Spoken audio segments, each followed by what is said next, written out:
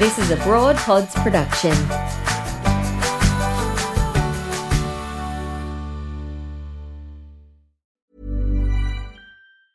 Hiring for your small business? If you're not looking for professionals on LinkedIn, you're looking in the wrong place. That's like looking for your car keys in a fish tank. LinkedIn helps you hire professionals you can't find anywhere else, even those who aren't actively searching for a new job but might be open to the perfect role. In a given month, over 70% of LinkedIn users don't even visit other leading job sites. So start looking in the right place. With LinkedIn, you can hire professionals like a professional. Post your free job on linkedin.com/people today. When you're ready to pop the question, the last thing you want to do is second-guess the ring. At BlueNile.com, you can design a one-of-a-kind ring with the ease and convenience of shopping online. Choose your diamond and setting. When you find the one, you'll get it delivered right to your door. Go to BlueNile.com and use promo code LISTEN to get $50 off your purchase of $500 or more. That's code LISTEN at BlueNile.com for $50 off your purchase. BlueNile.com, code LISTEN. This is Broad Radio. For you, by you. Broad Radio. Here for more.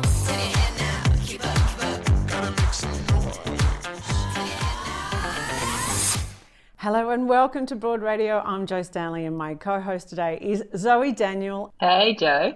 I know that you're absolutely loving the Olympics and you are really, you've been on the couch getting as many Olympics hours in. What's been your highlight?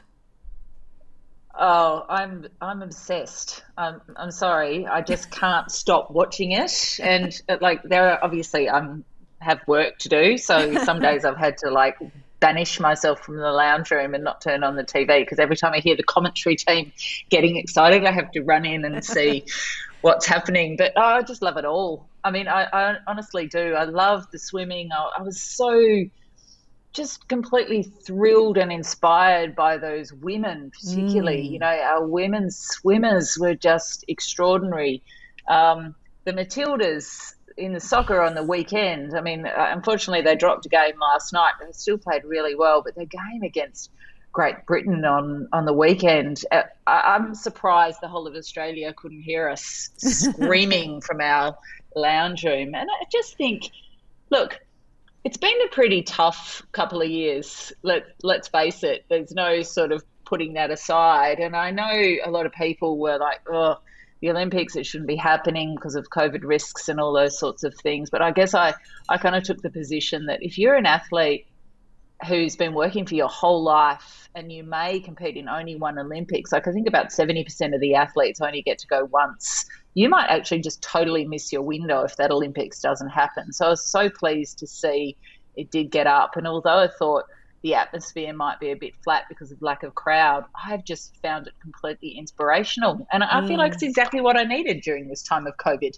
Extraordinarily dedicated, hardworking, inspirational people doing amazing things. Yes. What could be better? I know. And then the emotion and the joy and everything that comes with it. Oh, I absolutely have been loving it too. I've surprised myself because I was ready to poo-poo it.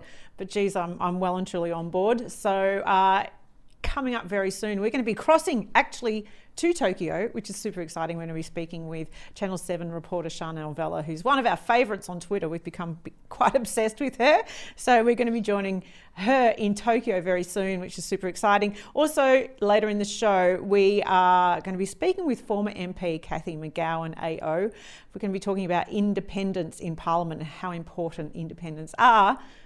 We're hoping that it might change Australia at some point if we get more independence in Parliament. And also we're going to be speaking with Pioneer for Women's Health, Janet Michelmore, CEO of Jean House for Women's Health. So I have to start the show with our exciting announcement, Zoe, and that is that we are partnering with Jean House for Women's Health. Jean House for Women's Health are an amazing organisation who work tirelessly for advocating for women's health and educating and supporting women. And we're partnering with them. We're doing a little pop-up show during Women's Health Week in September, 6th to the 10th of September. We're going to be doing daily shows at 1 p.m, covering all the different issues and topics that they bring to Women's Health Week. It's just a super exciting partnership and something that we've been working really hard to establish. So it's a big, big day for Broad Radio to be announcing that, Zoe. Yeah, and just a really inspiring organisation. Jean Hales, women who start something like that and leave that kind of not only legacy, but something that continues through the generations and continues to benefit women and people over time, I think just really need to be recognised as super special. Like, you might not sort of think when you think of Jean Hales, the organisation, this was one person that inspired this thing that is now benefiting so many people. Fantastic to be involved with them. Yeah, you're right. She's changed. Jean Hales and, in fact, Janet Michelmore, who the family have gone on to really keep Jean Hales for Women's Health alive. They have changed Australia and women's health in general. So we're thrilled to be a part of this organisation in a very tiny way. So we're going to be speaking with Janet very soon. A couple of other bits of housekeeping at the top. If you're watching on YouTube, please like and subscribe. If you're watching on Facebook, like and follow, and do share your thoughts and your comments throughout the show today. We always love that when you do that. If you would like to catch up on any other episode, you can do that on Broad Radio On The Go, our podcast, which is available wherever you get your podcasts. And we love it when you let us know what you think with our More to Say survey. If you enter our survey, our one question poll, I should say, this week, you could win a Love Your Hands pack with thanks to Saba Organics. Thank you so much. It's a beautiful little pack of 100% certified organic products there.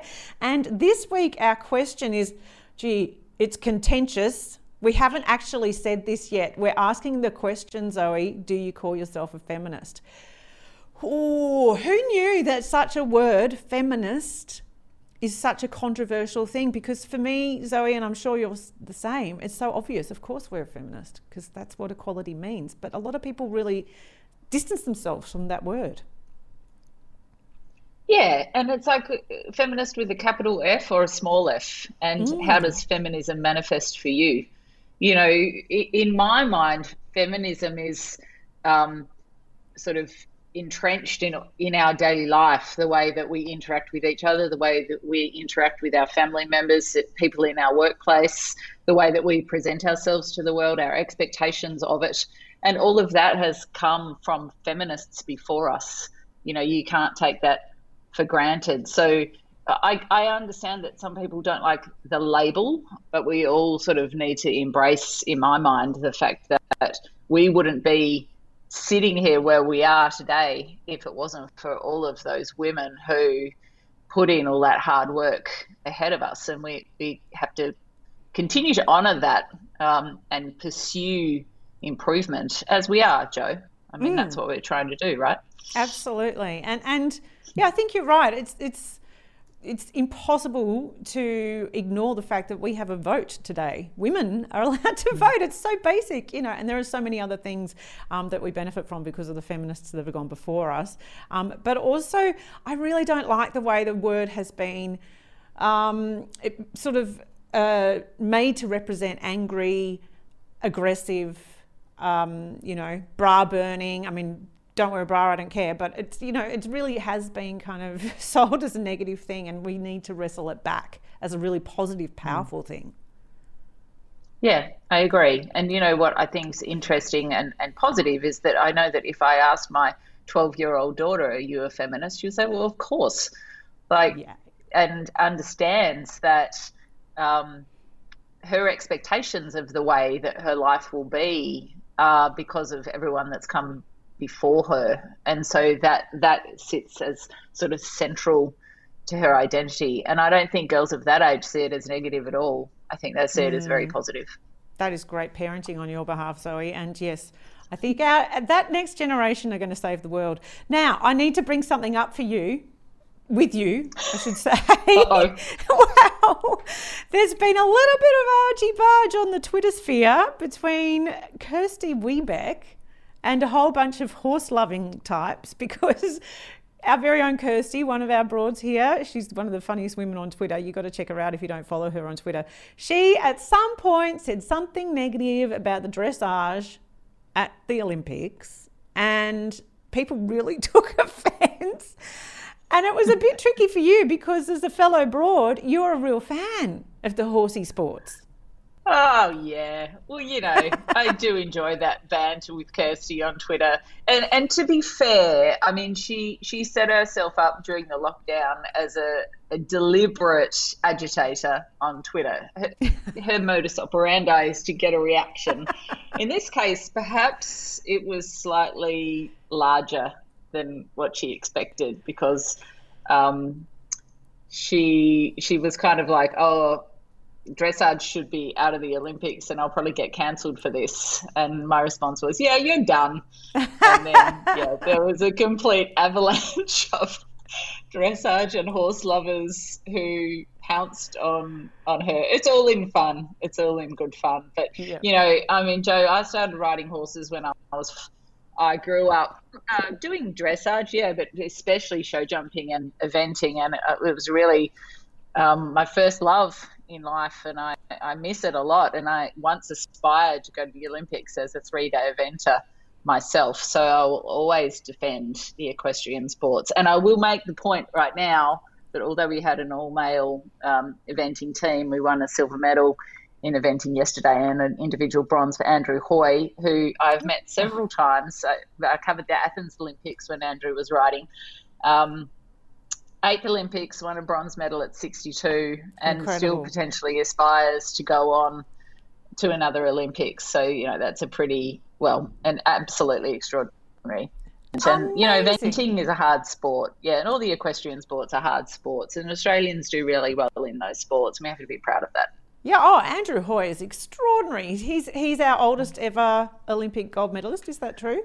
Yeah, I think he's won 3 golds in previous Olympics. Incredible. And he's just also a very nice man too. That's nice to know. Yeah. I full disclosure, I was picked on by the Pony Club girls when I was in primary school, because we lived near a pony club, and every Saturday my mum would give me a gold coin. Oh, well, no, it would have been a $2 note back then. And I got to go up and buy a pie from the milk bar, and the Pony Club girls would gather out the front in their very beautiful boots and joggers and velvet jackets. And they were very nasty to me in my op shop tracky dags. So I have a little bit of trauma when it comes to the horsey sports myself. But I think the fancy Pony Club girls give the horsey people a bad name, because you're not all like that. No, and I always kind of aspired to be a fancy Pony Club girl when I was a kid. I was not from a wealthy family, so I was always the one with the ratty horse and the ratty saddles and the secondhand boots and all those sorts of things. But it is a sport. A lot of girls get into ponies and riding, and the one thing I would say about it is it really does breed independence and toughness and problem-solving skills and all sorts of things, because when you are responsible for looking after an animal and training that animal and feeding it and making sure it's okay and working outdoors and having to sort of sort things out for yourselves, there's a lot of strength that comes from that. And I actually take a lot of who I am as a person from my time running around on ponies as a kid, in an era, to be fair, where there was very little parental supervision. So if you fell off the pony out in the back paddock, you got back on and rode home. All right, well, you couldn't get all of that in your tweets to Kirsty, but I will pass it on. Someone else who has been a true delight to be following on Twitter of recent weeks. She's doing an extraordinary job covering the games over in Tokyo, but also a great job giving us all the information we need with regard to COVID as well, with a lovely, healthy dose of humour in there. It's just refreshing, and we're so excited to cross now all the way to Tokyo. Chanel Vella from Channel 7. Hello, Chanel. Hello, good morning. Thank you so much for having me. Oh, it's a true delight. Tell us, how is it over there in Tokyo? Give us a sense of the vibe, given there's no crowds. Yeah, it's a strange feeling, I'll have to say. And when we were asked to come here, full disclosure, I was worried. We were hearing the stories about the state of emergency and we didn't know what it was going to be like. Took the plunge, got here. I have to say, they have done an incredible job at making this feel safe and be safe. We are testing all the time, constantly. You're running to the bathroom at events to do a test quickly and then drop it off at the testing centre. We've got apps that kind of track our movements to make sure that we stay in the bubble. But the atmosphere itself, we were also a little bit worried about. You mentioned it before, those empty stadiums. We've noticed that athletes are bringing a lot more of their support staff to their events, so there is still yelling going on. And the other thing that I think is important to touch on is we didn't know how these games would be received back home. There's obviously a lot of people flying out of the country for these games, which people aren't able to do. And the reception has been amazing. Everyone I speak to back home has found some kind of a lift out of the games, and that's really wonderful for us here, being able to bring it to homes and put some light into people's lockdown lives, of course. We know several places locked down back home, and the athletes are really feeding off that too. They're so aware and so humble about the fact that they're here and people are in lockdown, and they want to make sure they do their best for Australia, and you just feel so wonderful being here. It's an extraordinary event to be here, and you have to remember as well, we're witnessing it and Japanese locals can't even witness it, so it does feel extra special. And what's been the highlight for you so far, Chanel? I mean, the Australians have done exceptionally well so far, and we're only on Tuesday of the second week, so there's still time. Does something stand out? Yeah, I think I've said the whole time, if you wanted to learn the Australian anthem, the pool is where you would head. It has been played so many times there, but especially for other sports, and I think we always know we're going to do well in the pool. There were a couple of times we didn't, but generally we know we're going to do well. But there's so many great Aussies. You touched on it before. Andrew Hoy with Kevin and Shane are just incredible in the equestrian. I was there last night. They were amazing, and everyone had been telling me about Andrew Hoy in the lead up and saying he's such a great man. He's such a great man. You don't realise it until you meet him, how wonderful he is and such a champion of his sport. The Matildas as well, weren't they incredible in that? Really, I was falling off my chair at that event. There were so many things happening, and they were such... They knew that Australia was watching, and even when I interviewed them afterwards and said, I think everyone in Australia's heart was in their mouths. We fell off our chairs throughout that game. An equaliser in the 89th minute. They came back really strong. Of course, unfortunately, they didn't make it through in their last game, but an incredible just display of how much sport means to us. And I think we'd all forgotten that in those lockdowns. We'd seen AFL and we got that back up, but missing out on the games by that year, we'd forgotten how much we love it. And I think it's made us feel a little bit Australian again. I would agree. And so the Opals last night, that was a beautiful win to see. Wasn't it? And they'd had a really tough game the match before. They really wanted that win. It was so exciting. I think we had Ryan Daniels out there for Channel 7, and he was trying to do the post-match interview, and he couldn't get a word in. They were all screaming and jumping around, and he did really well to get the interview done. But they were so exciting, and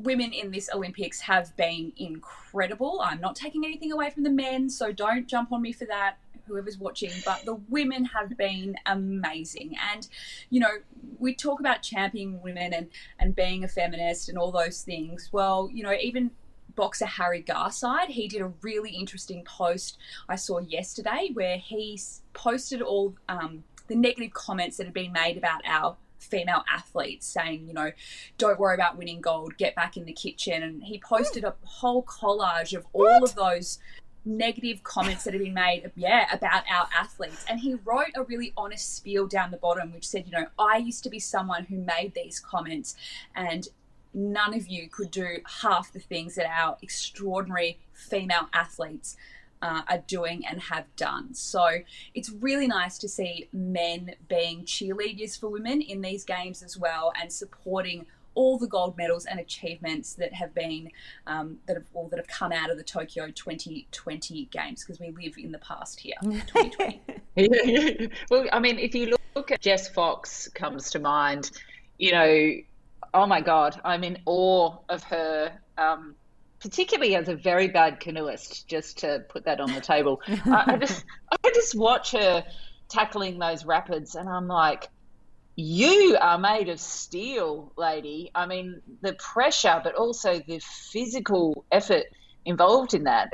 I absolutely was just so excited when she won gold in her canoe slalom event. But also, the other person who came to mind from yesterday was Riley Day, the Australian sprinter, who, she said, I think after her race, having done really well, that she's working at Woolies and trying to make a living to fund her training. And you kind of, I think in Australia, we can have a bit of a perception that, elite athletes and obviously taxpayers are funding a lot of their training, and that, there is some support, but not every athlete is getting that. And there are so many hard yards, there can be decades of effort that they go through from when they're tiny kids, getting up in the morning, 4:30, going to the pool, whatever it is, to get to where they go. And then it's still struggle street often, even just to get to the Olympics. I mean, there's just so many of those stories. Oh, there absolutely is. If you look at our women's softball team, we've got an accountant on there. We've got an AFP officer on there. Harry Garside, the boxer I just mentioned, is a plumber back home in Victoria. They all have... Most of them have full-time jobs away from these sports. And for example, the Japanese softball team, you come out of college, you get a job with a major company, say a big, Panasonic sponsors you throughout your career, your softball career, and then you go straight, and after your career, you go and work for that company. And it's just not like that for so many of our Aussie athletes who have to find a way to train and to make their dream happen. I met one of the shooters, the Aussie shooters, and he said to me that, he had to strike a deal with his work that he would work 4 hours a day and still train. He had 75 people working under him. And when he comes back into hotel quarantine, he will manage that group of 75 people after leaving the Olympics. It's really tough for our Aussies, but they make it happen. And you'll never hear them say the word sacrifice is something I've noticed. They haven't sacrificed in their eyes anything to be here. They just want to be here because that's the drive that they have. It's absolutely incredible and inspiring, because I struggle to do my full-time job sometimes, and they're doing it all. Oh, it's extraordinary. Their desire to be the best blows my mind, because I don't have a competitive spirit, so I'm not made to be an athlete, but they really want to be the best and would not give up ever. That's why we love it, isn't it? That's why the sport's just, everything you watch, it just gets you right in the heart, because you can see how much heart they bring to it. What about Emma McKeon, who has become one of our greatest ever Olympic athletes, and I think now holds the record for the amount of medals a woman has won at the Olympic Games, or equal with someone in Helsinki. I can't find my notes here. You can tell me, Chanel. Have you spoken with Emma since this extraordinary performance in the pool? Yeah, we have. And isn't she extraordinary? And the thing that you'll notice about Emma, and the thing that you'll notice about all of those athletes, especially the swimmers as well, is they're so humble. When they win, they really want to win. And Emma's a really great example of just how humble and, they want to share it with the rest of the team. She is just incredible. And I think we've all been in awe of our swimmers as a whole. They're all amazing, sharing the podiums with each other when they do win, celebrating every win together, no matter if they're gold and bronze in the same race. They're just truly inspiring, and we've seen those you can see in the swim team as well, the bond they all have, and you can tell how hard they've wanted it. The other thing I just want to touch on as well, if I can, with some of our athletes, is the mental toll of these games. That extra year, I think, was really difficult for some of them. They didn't know if they would come. If for some it gave them an extra year to train, and that was great. For others, it really put the pressure on.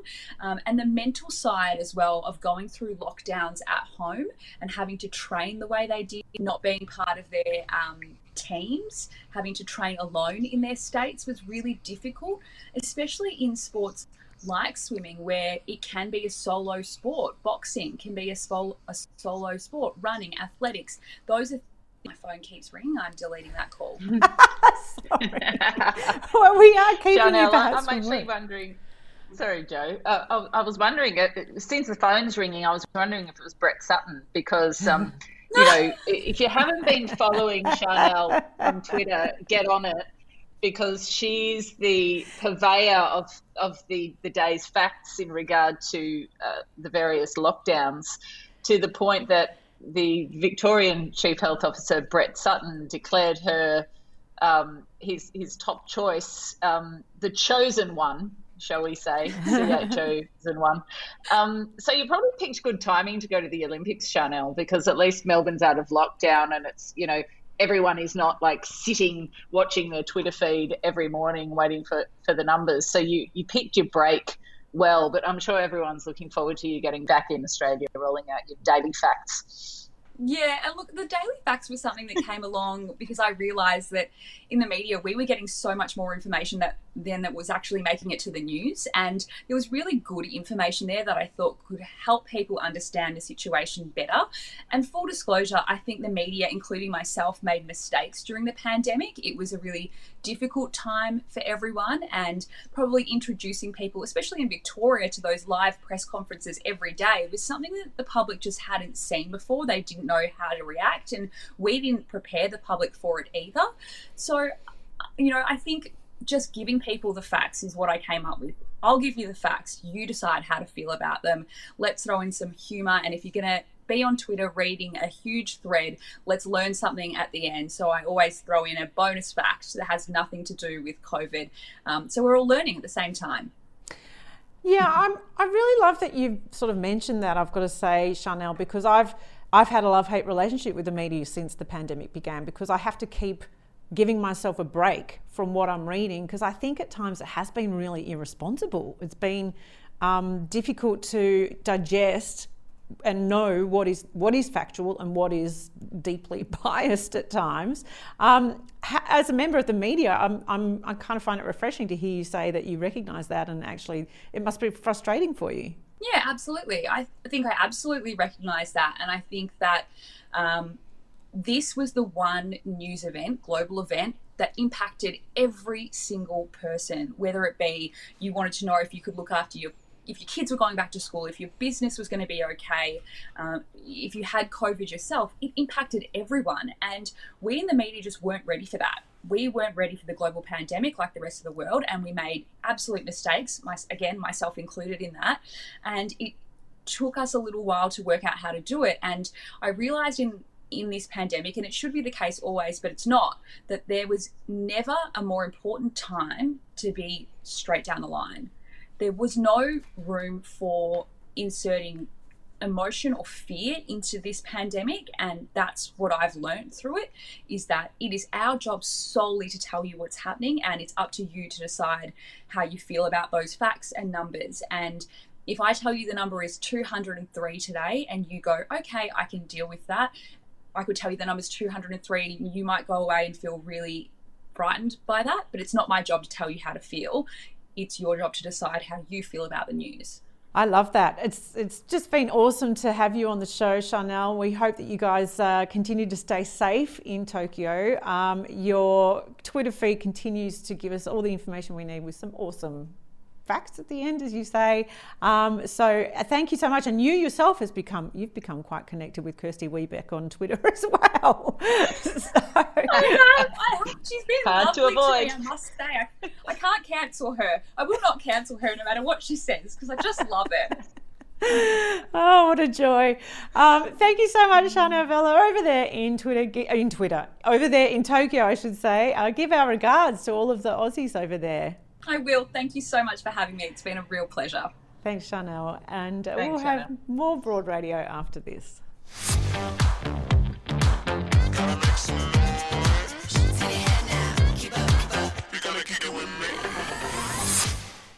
Well, Zoe, when former MP Julia Banks released her book earlier this month, I think it was, God, what is time? I think it was this month, her book Power Play. Zoe, you alerted me to one of the points that she made, which is the importance of independent MPs in our government and the power that they have. And so that led us to think, well, how can we actually encourage women perhaps to go down that path of running for Parliament and being an independent? So we're very pleased to welcome to the show someone who's an expert in this, because she is a former independent MP herself. Cathy McGowan, good morning. Good morning. It is so lovely to speak with you. Can you tell us, you were an independent for Indy for 6 years. What was that experience like for you? Good morning, and good morning, everybody. And so we call it Indi, actually. I'm sorry. Local. No, that's fine. It was wonderful. And it was I'm now 67. I became a member at 60, and it was that of my career. I loved it. It was big. It was work. It was really challenging. It really made me a much better person. And it's the sort of job that I think is not for everybody, but for those women in particular who are looking for that challenge and that opportunity to be of real service to their community. I can't recommend it enough.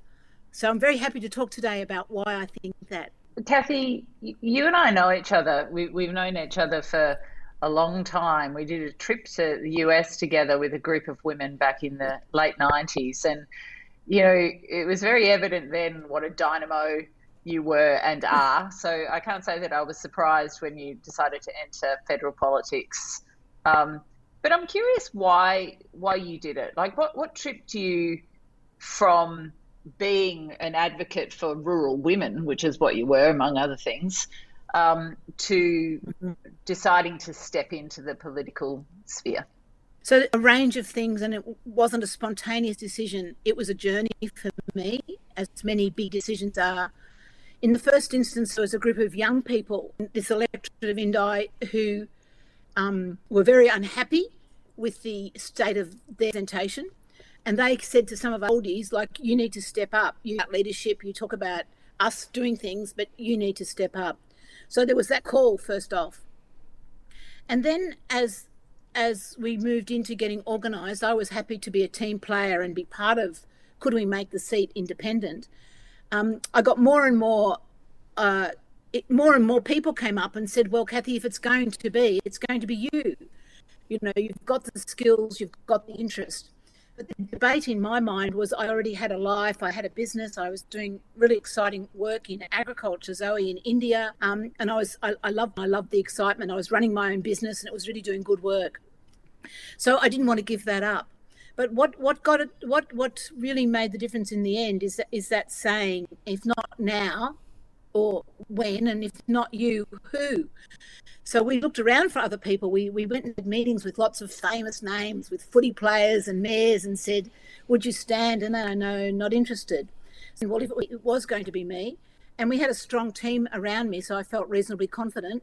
And then so many other people stood up to leadership roles. So what we had in the end was, while I was the candidate, I wasn't alone. I belonged to a really supportive group of people. I think in the end, and we have Monday night meetings and 20 people would turn up, a huge diversity of skills and whatever. And so the team actually got me elected, and I was the spokesperson for the team, if you want.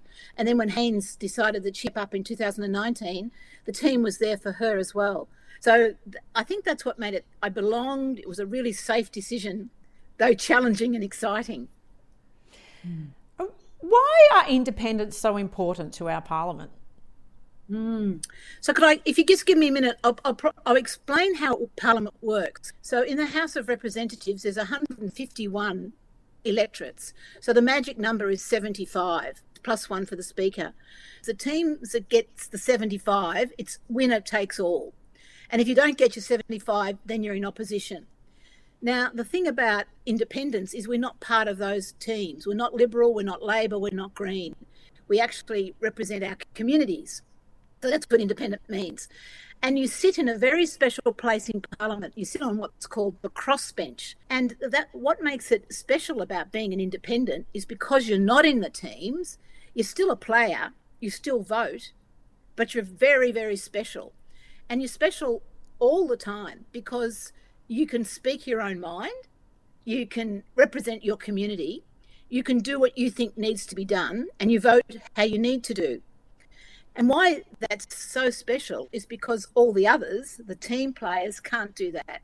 So the team players have to the same way, to do what they're told. And there's only a limited number of positions of leadership in the teams, and they're really competitive. And I think lots of the news we've been hearing lately about how bad the parties are, and misrepresented in particular, is because of the intense competition in those parties for the very, very small positions of leadership, key players, and the competition to get them is intense. And for the women, it was particularly intense. I tell you what, the Blacks didn't want the women being the leaders. They had those positions for themselves. Whereas on the crossbench, as an independent, the competition is quite different. The skills you need are really different. You need to be a really good negotiator. You need to be able to be strategic, and you need to be able to build alliances. But for someone like me, I'd always run my own business and I'd worked internationally and was independent by nature, as you were saying, Zoe. So that worked superbly to my strengths. Oh, well, you kind of lead me to my next question, actually, and it's a bit twofold. One is, yes, now we see, so Helen Haines, who followed you into the seat of Indi, you've got Zali Steggall, who beat Tony Abbott for Warringah in Sydney. You've got talk of perhaps a flock of independents who might run in various seats in the next election. So has what you did created a kind of a model and a system for how to get not only independent women, but independents in? Well, there's two things about, if I could answer in two ways. When I first got elected, I was the only woman on the crossbench. It was me and Clive Palmer and the blokes. And by the time I left, there were 4 of us on the crossbench. So I think what happened, the women actually looked at me and Rebecca Sharkey and those other women, whereas we hadn't had that before. The last independent woman had been Pauline Hanson, and she was an independent, but by default, because she didn't get pre-selection for the Liberal Party dropped her. So I think people looked at the crossbench in that picture and they saw women like themselves and thought, we were competitive, but it's a bit like being on the netball team. We really did sit there and work together. And then that has happened is the idea that I come from northeast Victoria, which is a rural electorate, and it's what's called a safe seat. And the thought that a group of country people, and we were quite skilled, effective country people, but that we could run a campaign that overturned a safe seat, I think that's what got people's imagination. And so people in other safe seats said, well, maybe I could do that. And I think the fact that we were women it could have been anybody, but there were public women, Helen and I and Zali and the others, are quite competent professional women, and we could hold our own. And the community said, well, we like you, we'll vote for you. So I think that model is being what you can see is really people are going, well, I don't like what we've got. I don't like the two teams very much. And maybe this independence is a way of doing it. But the short answer to the question, Zali, is there are lots and lots and lots of people out and about now thinking, well, how can we do that? How can we run a campaign? How do we find a candidate? How do we get the community behind us? And then how do we make a safe seat a competitive seat? So there's a lot of work happening in that. Well, Kathy, and I do want to acknowledge that you are in country, in a regional area, actually still in Indi, I believe. Yes, I live in Indi, yeah. Yeah, hence the internet connection isn't very good. So I feel like we've got to sort of get as much information as we can out of you before it all goes bust on us. And you mentioned the questions people are asking, how can I get a team around me? How can I actually mobilise my own skills and the people that I know to maybe get elected? And I want to get that information from you. But I also wanted to reference this photo that we've been showing, that's you getting a round of applause, I believe, as you said farewell to Parliament. And there's another image that we have of you with Anthony Albanese, and you're surrounded by your fellow independents there. And it indicates to me that it's a very different experience for independents being in Parliament, that, you look like you're kind of having a good time rather than what we're hearing about the kind of treatment that a lot of the women in our parties receive. It was a lovely job, and I did 6 intense years and achieved what I wanted to, and then was very happy to move on to something else. And I know the others feel the same. It's wonderful. And that photo there is my community came up in busloads to Canberra, and they gave me a standing ovation. So there were hundreds of my community in the gallery clapping and cheering and saying thank you. So yeah, that doesn't happen in the parties. So that was amazing. And the other thing about the job that is you actually get things done. So the wonderful thing about being an independent is you actually can be true to yourself and get things done. And we've set up a web page called the Community Independence Project. And the project is about supporting people who want to run as independents. So to go onto the network, onto the web and find it, it's thecommunityindependenceproject.com.au. And I'll just finish about this photo here. The thing that I loved about it is there's so much capacity for my strengths to come forward. So here we are, the whole crossbench, and I was the team leader in this one, negotiating with Anthony Albanese. And then just prior to that, we'd had a similar photo of Scott Morrison, who was then the Prime Minister, coming up and talking to all of us about how we were going to vote. And it was just so much fun because we would caucus beforehand, we'd talk through the strategies, we'd decide who was going to be the spokesperson on this, and then how are we going to follow it up afterwards with all our different networks and ways of doing things. And so while we were never the main players, we were often the bit in the middle that created the difference. And I know that Helen Haines is doing that now with integrity, Zali is doing it with climate, and they're actually moving the levers of Parliament in a really significant way. And if we had more independence, and dare I say women independence, I know it would make a huge difference to that Parliament. Well, I would love to see more independence in Parliament, and if you are watching and thinking, maybe there is a calling there for me, head to the Community Independence Project and start on the journey. I imagine it's a very difficult one, but it sounds like an incredibly rewarding one. Zoe, have you ever considered running for Parliament? I'd be lying if I said it hadn't crossed my mind, Jo. And Cathy is an inspiration to me, 100%. We've known each other for a long time, and I think what she's done is extraordinary, especially for a rural community like Indi. Super impressive. And then to foster Helen Haines into the same seat. I think that in and of itself says a lot about Cathy, that it's not about Cathy, it's about other people and community and what that brings long term. But, like a lot of women of my ilk who probably do have something to offer, as you would too, there is a hesitancy around just what that experience would be like and the negatives of that. It's a big commitment. A big challenge, a big commitment, and as we've seen over the last 12 months, not always the most positive environment to work in. But I take a lot from what Cathy said. If not now, when? If not me, who? I think that's a question we all have to confront ourselves with if we want to bring change to the world, positive change. And can I introduce you to my book? Yes. It's called Cathy Goes Canberra. And it tells the story, a bit about how we got there, what we did, and why, from this country perspective, it's possible. And I hope it takes away some of the fear that people have that the job's too big. And if you get a team together, it's just like running any business. Totally possible. And a really good place to be.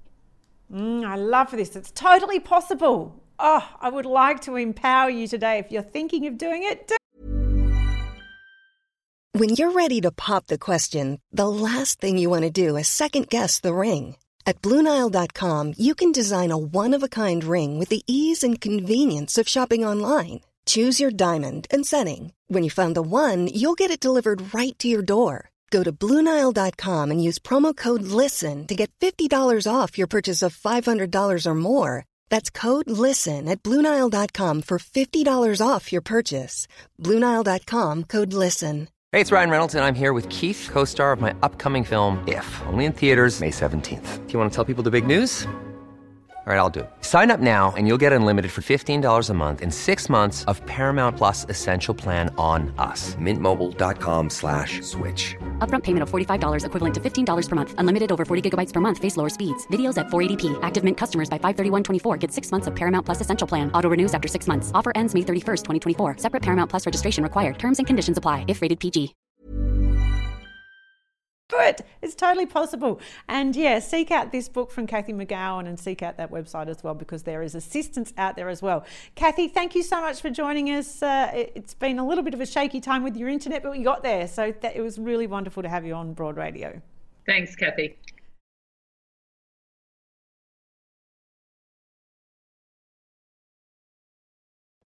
Broad Radio, talking inspo we love, info we need, and sharing more of us. Watch and listen live every Tuesday 9 a.m. Australian Eastern Daylight Savings Time. at broadradio.com.au or find us on Facebook, Twitter, YouTube and LinkedIn at Broad Radio Oz. Talk to us live. Call on 1300 8 Broad. Catch up on demand anytime, anywhere, every time, everywhere. On the train, we'll be here. 2 a.m. existential crisis? We've got you covered. Broad Radio. Here for more.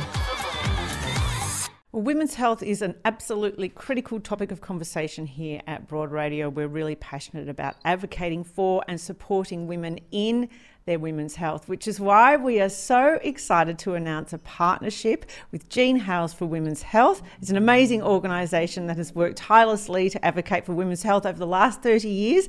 And the most exciting thing is that we are going to be doing a pop-up show for Women's Health Week this year, 6th to the 10th of September. You'll be able to see us every day sharing stories and information around women's health. And to talk more about the amazing work that Jean Hales for Women's Health does, we are so thrilled to welcome to the show CEO Janet Michelmore. Good morning, Janet.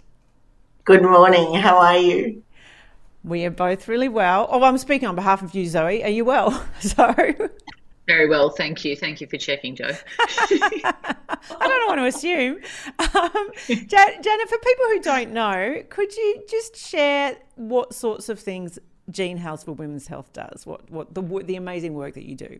Jo, that's a great question because we do a variety of things focusing on the needs of women. So when we set up in 1992, we had a very clear vision that was to provide clinical services for women, to provide education programs, and also undertake clinical research that was relevant to women, particularly at that stage at midlife and beyond. Janet, how have things changed over that period? Have your areas of emphasis shifted in terms of women's health? They've expanded, not so much shifted. So it's really in response to what women are asking us for. So when we set up, the organisation was set up in memory of my mum, Jean Hales, and she was very focused on the needs of women at midlife and beyond. Her absolute mantra was make women from, say, mid-45 onwards a priority and ensure that they're in good health. So that means that when we opened, we were really looking at the needs of what was called the menopausal woman. So what did she need in terms of symptom relief, preventive health strategies as she grew older? Then what we know... Sorry, I interrupted you. Go on. No, go, Jo, because I think I know what you're going to ask. Go for it. Well, I just wonder if at that time, 30 years ago, to be speaking so openly about what you call the menopausal woman was groundbreaking then. Well, I think actually what Mum did in the late 60s, early 70s was absolutely groundbreaking. One of the things that was said about my mum was that she was affronted by how her colleagues and the community regarded women as they got older. And Mum was no shrinking violet. She used her medical knowledge to make it better for women at this time in their lives. So she was absolutely a pioneer. So in 1972, she opened the first clinic in Australia devoted, and that was at the old Prince Henry's Hospital on St Kilda Road, a clinic that was absolutely devoted to women at midlife.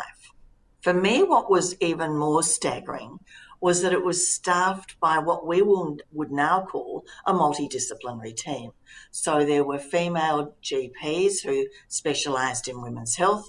There were endocrinologists or hormone specialists, gynecologists. To say you were absolutely focused on women, and the menopausal transition was totally groundbreaking. She opened a second clinic at the Royal Women's Hospital in Parkville in 1974 with the same model.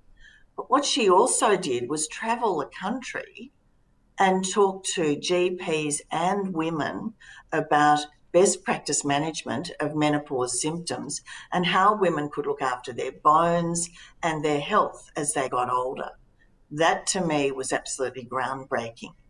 So when she died in 1988, way too young, she was only 61, her colleagues, and the family can take no credit for this, her colleagues who were all absolutely devoted, and that was the beginning of Jean Hales for Women's Health. And so would you say that that's been a success, Janet? I mean, Jean Hales for Women's Health is its own success story, but that shift in mentality, would you describe that as a success story? Zoe, that's a slightly confronting question, because I look now at how some people regard the menopausal years and the menopause transition, and there is still stigma around it. And we've noticed recently a lot of media talking about women in the workplace who are going through these symptoms, how to best manage them, etc. And I think we've still got a long way to go to focus on actually women and men as they get older. But let's just focus on women at the moment. There are lots of things women can do to make themselves be in better shape, be it exercise, diet, etc. But there are some women who are seriously challenged by menopause symptoms. And then if we go to other areas that we look at now, polycystic ovary syndrome is one we look at and focus on, and also endometriosis, for exactly the same reason. We identify gaps in knowledge and care in women's health, and then ensure that both health professionals and the community have the latest evidence-based information so that those people can be well managed and well looked after as they manage those symptoms of those particular conditions. Because those conditions are so debilitating and they receive very little funding, very little research, and there's still so little known about it. Menopause, I think, has attracted some funding, and recently there has been a lot of funding for endometriosis. And I think that's a result, that endometriosis funding is a result of women and support groups who've done a fantastic job lobbying funding bodies, be it government, charitable bodies that donate money, to ensure that the awareness is better about symptoms of endometriosis and management of it.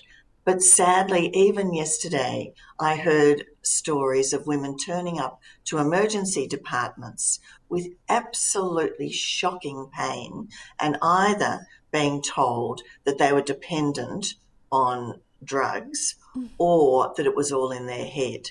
We've still got a long way to go, that it's not in women's heads. They are not seeking illicit drugs. They are in serious pain. That pain needs to be acknowledged, it needs to be believed, and it needs to be well managed. Similarly, even now, when we look at the menopausal woman who may complain of a variety of symptoms which do actually affect her quality of life and do affect her ability to cope with families, communities, and in the workplace, we actually need to address those and say, these are the best things for you to do to manage those symptoms. These are the risks and benefits of these management strategies, but ensure it's the latest evidence to provide to both women and health professionals who are looking after those women. Are we getting better as women at firstly stepping forward and speaking up about these issues, but also self-care along the way? Two great points. I look at how my daughter, who's in her mid-30s, how very open she is about her health, her ability to talk about her health, and her friends. I'm 67, and I still think that women of my age group are reluctant to complain, to say anything isn't going well. I think there's a cohort in the middle between my daughter and me who are actually doing much, much better than my age group at talking about things that affect them. And the stigma is reducing for particularly sensitive women's health issues. But it all depends on women's confidence. It depends on their knowledge. And if Jean Hales does nothing as an organisation except raise women's confidence to talk to their health professional, talk to their friends, that would be a big win for me. But it is all about being able to have the confidence to go and talk to doctors, to say, this is what I'm worried about. Can you tell me what are my options here? And Zoe, you had a second question, and now I've forgotten what it is. Well, I think you answered both of them, because one was really about speaking up and the second one is about looking after yourself. And those two things are quite interlinked in many ways. They are, but you're right about looking after yourself. Particularly during the pandemic, there's been some good and bad things.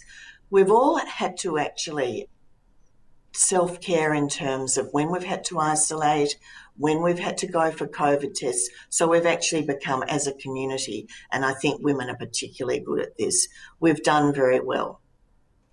But in terms of where women put themselves on the priority list, and I'll use myself as a bad example, I work in the industry, I know what I should be doing, but during the last 18 months, we know that women have not taken up the opportunity or have been able to do their normal screening. And I could fib to you and say, oh, I've been perfect at this, but let me tell you, I haven't been. But the dog has been to the vet, but I actually haven't been to my cardiologist to have a checkup. So we actually put a lot of people first. And I've probably nagged the kids and made sure they've done their checkups. Historically, we know the literature tells us that women are not good at putting themselves first in terms of self-care. And that is something I hope younger women will be better at, and that is looking after themselves. It is not selfish to indulge in self-care. It's actually just a great thing to do. But women are not fabulous at it. It's very hard because we feel the pressure of meeting our work expectations, caring for the family.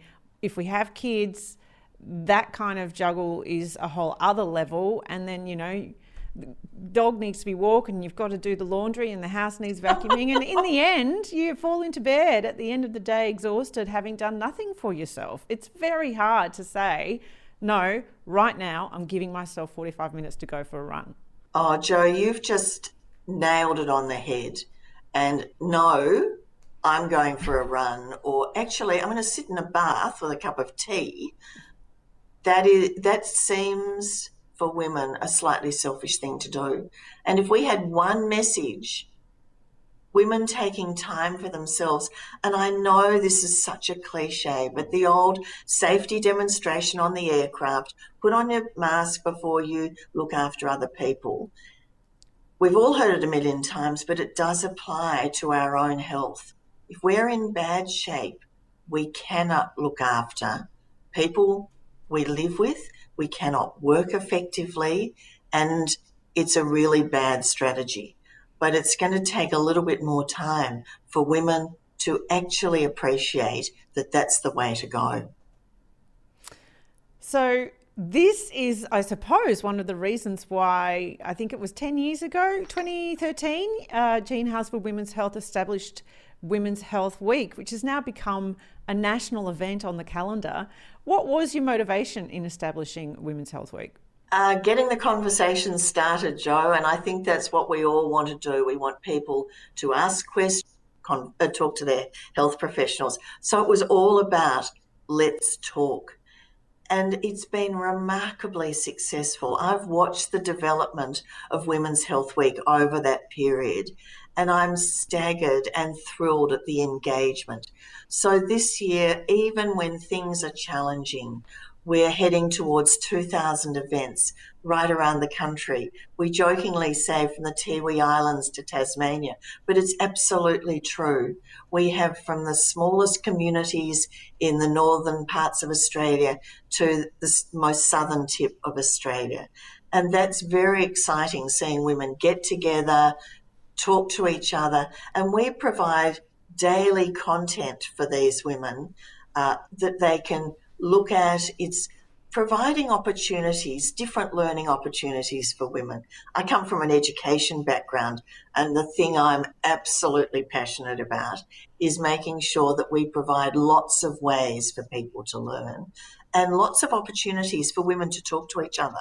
There's nothing better than connectedness, as we all know. And the one thing, I don't know about you two, but I'm really missing catching up with friends, keeping in touch. That's what Women's Health Week does. It connects communities, it connects women, and equally it provides opportunities to learn more about their health in the 5 days of content. Yes, and I'll just give you the 5 days of content are really cool this year. You've got them themed. So each day represents a different theme around women's health, and they are mental health, movement versus marathon, periods, sex at any age, and sleep.